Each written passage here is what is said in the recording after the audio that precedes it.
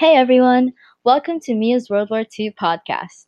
Our second episode talks briefly about how World War II began. 80 years ago, the beginning of World War II happened on September 1, 1939, when Germany, led by Adolf Hitler, invaded Poland to give more living space to the Germans. Hitler believed that the Germans were racially superior and planned to capture and enslave the Slavs.